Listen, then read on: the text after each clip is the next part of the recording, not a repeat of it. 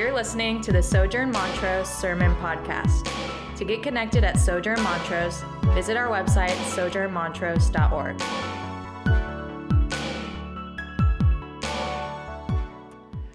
So this is called the parable of the sower or the parable of the soils. As I mentioned, it's one of the most famous parables in Jesus' ministry. It's an early parable, and it's compelling and clear, I think. Not only do we have record of the parable, as I said, but the guesswork is taken out. We don't have to try and unpack the parable ourselves. Jesus does that for us as he does it for his own disciples. I think even on its surface, the parable, at least as believers, the parable is pretty self-explanatory. We kind of get what Jesus is getting at and saying. But at the same time, I want us to learn from Jesus himself. And so let's walk through the parable again and kind of unpack it. That won't be the main thrust of the sermon this morning, but I do want us to have clear language about what Jesus is actually saying before we move on. So let's read the parable. Mark chapter 4, verse 1, it says this: "And he began to teach beside the sea, and a very large crowd gathered about him, so that he instead of just being among the crowd, Jesus actually gets in a boat and sat in it on the sea, and the whole crowd is just sitting on the beach, the sea on the land, beside the sea on the land, and he's teaching them many things in parables. And in his teaching, he says to them, 'Listen, behold, a sower went out to sow.'" A sower is somebody who puts seeds in the ground. A sower goes out to sow, and he sowed some seed, fell along the path, this dirt path, and the birds came and devoured it. And other seed fell along the rocky ground, where it did not have much soil, and immediately it sprang up, since it had no depth of soil. And when the sun rose, the plant was scorched, since it had no root, it withered away. Other seed falls among the thorns, and the thorns grew up and choked it, and it yielded no grain. And other seed fell into good soil and produced grain, growing up and increasing and yielding 30-fold and 60-fold and 100-fold. And then Jesus ends by saying, "He who has ears to hear, let him hear." And then, skipping ahead, Jesus interprets this for us in verse 14. It says this: "The sower sows the word, and these are the ones along the path where the word is sown. In the path, when they hear, Satan immediately comes and takes away the word that is sown in them. And these are the ones on the rocky ground, the one who, when they hear the word, immediately receive it with joy, and they have no root in themselves, and they endure for a little while. Then, when tribulation or persecution arises on account of the word, immediately they fall away. And others are the ones sown among the thorns. They hear the word, but the cares of the world and the deceitfulness of riches and the desires for other things enter in. They choke out the word, and it proves unfruitful. But then there are those that were sown on the good soil. Those are the ones who hear the word and accept it and bear fruit, and it roots down deep, and they bear fruit that goes 30-fold and 60-fold and 100-fold. So we have this scenario playing out, right? The character is the sower. In this case, it's Jesus sowing the truth of the gospel to those in his region, but it's also, as a secondary kind of level, the sowers are any who believe and would share the good news of Christ. So in a real sense, we who share the good news, we are represented by the sower in this parable, but primarily this is Jesus who is sowing the news about who he is. And what we're sowing is the seed or the word, the spoken and written good news of who Jesus is and what he has done, what God has done on our behalf. So when we send these seeds out and put them in soil by telling people the good news, by sharing the gospel. The sower is entrusted to preach the good news. The seed is the gospel, and the soil is those whom are told. Right? Simple enough. But there are these different scenarios revolving around those who hear the word, right? Jesus tells us, which is really the main point of the parable, that not everybody you tell the good news of the gospel to will receive it. Some soil isn't soil at all, but it's more like a sidewalk where birds come and just can eat seed right off it. Some soil is just bad, rocky soil where no roots can take hold. Some soil is already filled with thorns and thistles that choke out good plants. And then finally, there's this good soil, which we're told the seed of the gospel roots deep, and grows into a mature and flourishing plant that produces fruit, in this case, grain. And so Jesus is telling us that all of these scenarios correspond to these gospel inhibitors or these problems or issues that make the gospel unable to take root.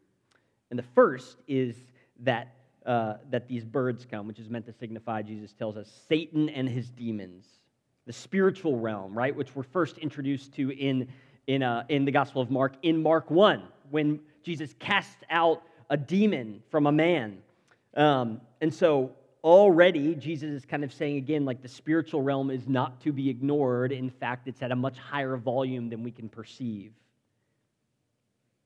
Jesus is saying, don't ignore the spiritual realm. It's very active. Satan and his demons are very active, and they are going around snatching the gospel from the ears of those who are hearing it.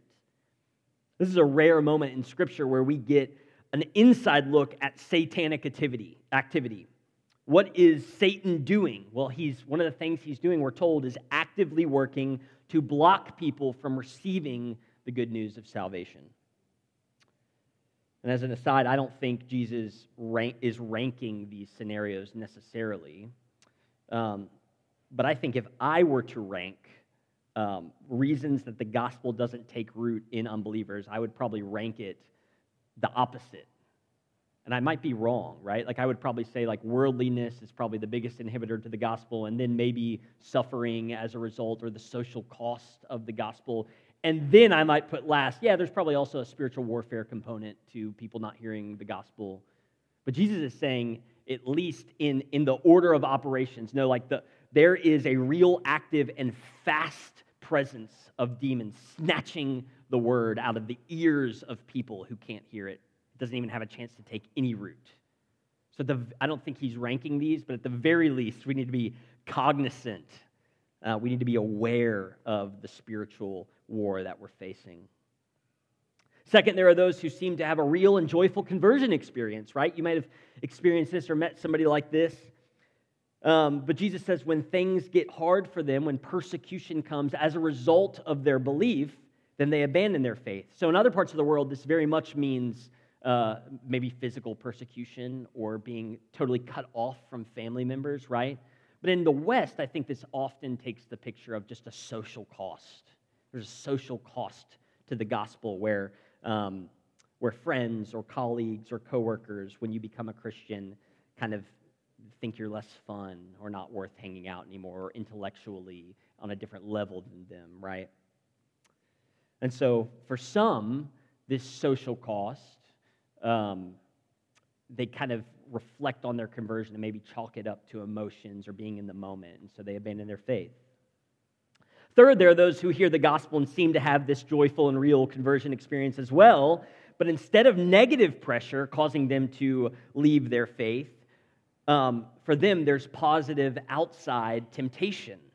The ways of the world are just too alluring, right? Maybe it's excessive wealth or status or fame or sexuality or identity. Maybe these things that the world champions that are incompatible with the gospel of Jesus, maybe they're just too tempting and too exciting and seem too real and too tangible for some. And for those, they abandon Christ for the sake of what the world offers. But then finally, we have this good soil, right? Those who hear the word, they accept it, they continually appeal to the Holy Spirit to sustain their soil. They stay rooted in Christ, and they stay rooted in His bride, the church. And as a result of their salvation and their steadfastness in their faith, they produce good fruit. As a result of their salvation, they produce good works, they do good things, and they share the good news of Christ. So there you have it. That's the parable of the sower, and as much as we could probably spend a sermon on each scenario, like a 5-week series on each of the types of soil that the Lord is sowing seeds on, I want to instead focus on what we skipped, which is probably the most, maybe the biggest landmine in the text, if you caught it. Look again, starting in verse 9. This is what Jesus says after He finished the parable and before He explains it. Jesus ends by saying, "He who has ears to hear, let him hear." And when he is alone, those around him and the 12, the disciples, asked him, like, why do you teach in parables? And Jesus says to them, to you has been given the secret of the kingdom of God, but for those who are outside, everything is in parables, so that they may indeed see but not perceive, they may indeed hear but not understand, lest or unless, or so that they may not turn and be forgiven.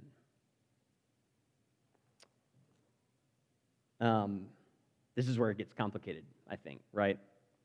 This is a complicated and difficult part of the text.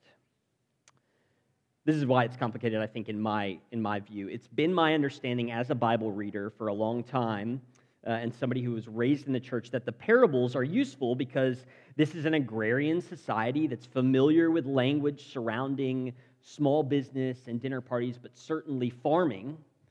And so it's been explained to me that Jesus talks in parables so that people would understand him. And I don't think that's totally wrong. I think Jesus wants them to comprehend the words that he is saying. Like the people understand. I understand the words that you're saying. Like there's birds and seed and sowing. Like I understand the picture. But in this account with Jesus and his followers, Jesus tells them the opposite of what I think many of us might expect, at least I expect. He says, for you, the secrets are going to be revealed. And then he literally reveals what the parable means to them. But I speak in parables so that those outside won't understand, so that they'll see but not perceive, so that they'll hear and not understand. And he says, lest they, which just means, put another way, so that they don't turn and they're not forgiven. That's troubling on the surface, I think, right? Because didn't Jesus come to forgive people? Jesus is saying he speaks in parables so that they would understand like specifically the words that he's saying, but that they would not understand the meaning behind those words. And he's saying, I do this so that they don't repent, that they don't turn from their sin, and they don't receive forgiveness. How do we grapple with this? How do we understand what Jesus is saying? That's a complex statement. Well, first, Jesus isn't just saying that. He's actually quoting Scripture. Jesus is quoting Old Testament prophecy in Isaiah, and so the context of that prophecy is how we begin to unlock the key to what Jesus is saying here. It's a direct quote of Isaiah 6, so if you want to turn there, you can. I'll be in Isaiah 6, starting in verse 8. Isaiah is this prophet, so God is speaking directly to Isaiah and giving him instructions on what to tell the people of Israel. And this is what he says. Isaiah says, I heard a voice of the Lord saying, whom shall I send and who will go for us? And then Isaiah says, here am I, send me. And God says, go and say this. Keep on hearing, but do not understand. Keep on seeing, but do not perceive. Make the heart of this people dull, make their ears heavy, and blind their eyes, lest they see with their eyes and hear with their ears and understand with their hearts and turn and be healed. That's the portion of the prophecy that Jesus just quoted. So God is telling Isaiah to go proclaim the gospel of a coming salvation to Israel. Israel is in exile specifically because their hearts have become hardened to God. They haven't heard, they haven't perceived, they haven't understood, they haven't believed in God that his salvation is coming. And so they are in exile. They've continually turned away from God and turned toward their own gods, their own sins. And so God is saying, preach to this people, but tell them that they won't hear it. And in doing so, God is going to continue with Isaiah to say, in telling them how hardened they've become to the message of a coming Messiah, some will repent. Some will repent. God is saying, preach to the people, but know that for many, your prophetic proclamation will fall on deaf ears, and it will have the opposite effect. They will grow hardened to the coming Messiah. They won't grow in hope and repentance. So very much this prophecy is dividing Israel. Those who hope and repent, those who hope in the Savior coming and will repent and turn from sin and towards the hope that they have in the coming Christ, and those who say, you're wrong. You're wrong. And here Jesus is telling us that his ministry is the same. Jesus is saying, many are going to be unable to hear this gospel. They will perceive the parable, but they will not understand what I am saying.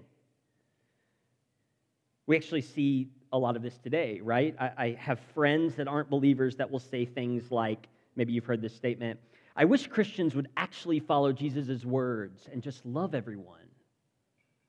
Like, you've probably heard something like that. Why can't Christians be like Jesus, who just loves everyone? Again, these people are hearing some parables, but they're not understanding what Jesus is saying. What is Jesus saying? Of course Jesus is saying love everyone. Jesus is about loving people. But what they fail to grasp is the meaning of this concept that Jesus says, I am God and I am love. He says that only through me will anyone experience the God of love. And so Jesus is saying to love someone is not just to serve them, but it's also to invite them into a relationship with the God of love. There's no better way to love, and there's no other way to love other than through the salvation of Christ. That's why he says that you can only come to the Father through me. So to say, I wish Christians would love, but why are they so bent out of shape if people don't come to Christ? They heard the surface, but they didn't get the meaning. They understand and agree with the sayings about love. So do we. But when it comes to Christ's lordship and how true love and true salvation can only come through the Son as a manifestation of his love, they plug their ears and they cover their eyes. They're hardened. So that's this idea that Jesus' ministry then and now in a real way is dividing. It's a dividing ministry. It divides between those who can hear, those to whom the secrets have been revealed, and those who can't hear. So does God, in speaking to Israel now with the prophet Isaiah's words, as God in Christ is speaking, does he not want people to hear and perceive and be saved? Of course he does. Of course he does. Why did Christ come? Christ came to save people. He came to tell of his kingdom, how to access it, how to be part of the adopted family of God. That's what the Gospels are all going to be about, how to have access to the kingdom of God through Christ. But what we see in this moment is the plan of redemption unfolding. It's God's plan, and God is going to use his people, this hardened nation of Israel. He's going to use them and their stubbornness to save them. He's going to save them, and he's not only going to save them, he's going to use their stubbornness to save the world entire. He's going to establish a new covenant people, which includes us. Here's what I mean. Israel's hardening to the message of the Messiah is getting really loud. The volume of their anger and their blindness to Christ in front of them being the Messiah it's loud here, but it reaches its peak volume when they crucify him. Right? The peak of the highest volume of the hardening to the message of Christ is at the crucifixion, where they would rather kill this man proclaiming to be the Messiah, and he's right. They would rather kill him than the murderer, Barabbas.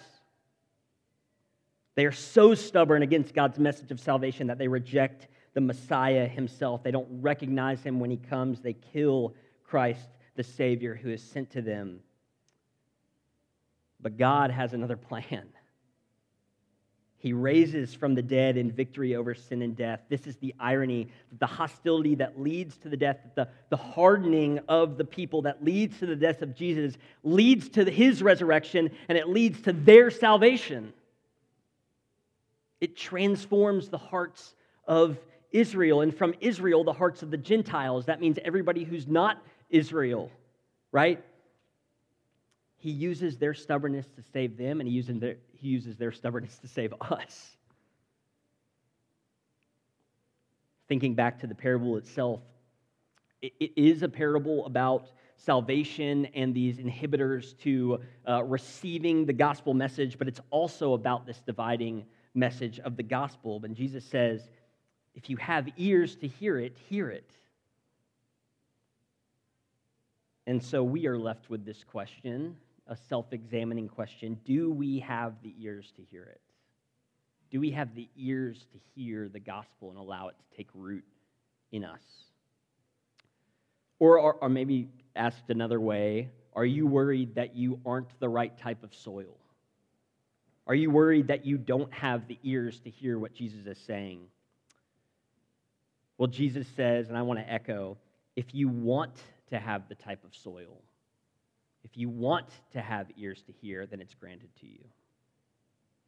Right? Matthew 7:8 says, if you ask, it will be granted. If you look, you will find it. If you knock, the door will be opened. If you want the word of the gospel to take root in good soil and produce a good crop of works as a result of the new life based on his finished work, if you want that, if you're doubting this morning that am I good soil? Am I rocky soil? Am I one persecution, social awkward situation away from doubting my faith? Don't wonder. Ask. Lord, cultivate my soil in a way that allows the grain to root, the fruit to be produced. And he says, yes, I will. The Holy Spirit is transforming our ears into ears that hear. The Holy Spirit is turning foolishness into wisdom. The Holy Spirit is making ready the soil to receive the roots of the gospel. We need only desire it. We only have to desire it. There is a real sobering, I think, reality to this parable that I want us to work through as we kind of self-examine and use it to self-examine. The first is, are we aware of the actual present spiritual warfare battle that rages maybe even in this room right now? Are we soberly praying against the attack of the enemy? This is one of the reasons that we've kind of doubled down on prayer as a congregation this year. It's because we need to recognize the spiritual reality of the war, and we need to pray against it together. And two, when persecution comes as a result of your faith, when that persecution comes, are you rooted in the gospel? That just means it's not only belief, but certainly starts there, but spending time with the Lord in word, in prayer, spending time in community with the congregation through worship and participation in the sacraments. These are the things that hold us fast when real physical family dividing persecution or social persecution happen. Those things are real. They're difficult. And three, do we practice loving the Lord more than the things of the world? The reality is you're going to step out this door this morning and you'll be bombarded with advertisements and social media glimpses into people's lives that will invite you to love the things of this world. They all they're selling the same thing, right? They're selling not only if you buy this or achieve this or do this or make this amount, not only will your life be better, you will be better, is what they say. Own this and you will be better. Do this and you will be better. Don't fall for it. It's an empty promise. There's only one God with the power to make you better, and he graciously offers it. Should any of these things cause us to despair? No, we shouldn't despair. We have access to a power greater than Satan's power. Amen? We have a future that is assured and is worth dying for and being ostracized for. We are promised a kingdom better than anything this dying world has to offer. And the reality is that the secrets of the kingdom have been revealed to you. Do you feel like you deserve them? Good, neither do I. The Holy Spirit is actively tending to your soil, actively giving you ears to hear the truth, actively turning you from the things of this world daily, minute by minute, hour by hour, towards Christ. Are we going to succeed in that when we walk out the door? I hope, but probably not, and it's okay. He's patient, he's lovely, he's loving. To those with ears to hear, the parables aren't complicated. They're simple gospel truth spoken in the language of earth.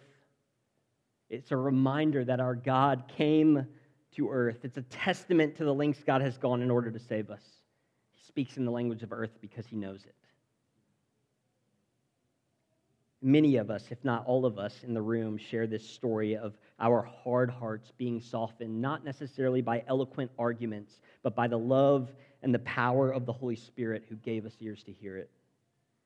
We can rejoice, we can rest, we don't have to toil for the sake of anything, but that doesn't mean we shouldn't let our guard down. It doesn't mean we don't take this responsibility seriously. We tend our soil in faithfulness by dwelling with one another and dwelling with the Lord daily. But we know that it's up to the Lord to make us bear fruit. In word and mission, He will cause us to bear fruit 30-fold, 60-fold, 100-fold, if we're faithful. And that just means we appeal to Him and ask Him and continue to knock, and He'll open it. Let's pray and share a meal that sustains us and tills our soil together. Lord, we worship You that Your power is greater than Satan's. Lord, we repent and apologize for not being aware, or at least for me, not being aware or giving credence or recognition or prayer against the spiritual battle that rages around us and on earth. I want to pray against that activity. Lord, we praise You for a gospel worth dying for, whether that's social death or real death. Wow, we follow. That's not an empty reality, Lord, but we follow the God who died. Whose footsteps do I want to follow, if not Yours?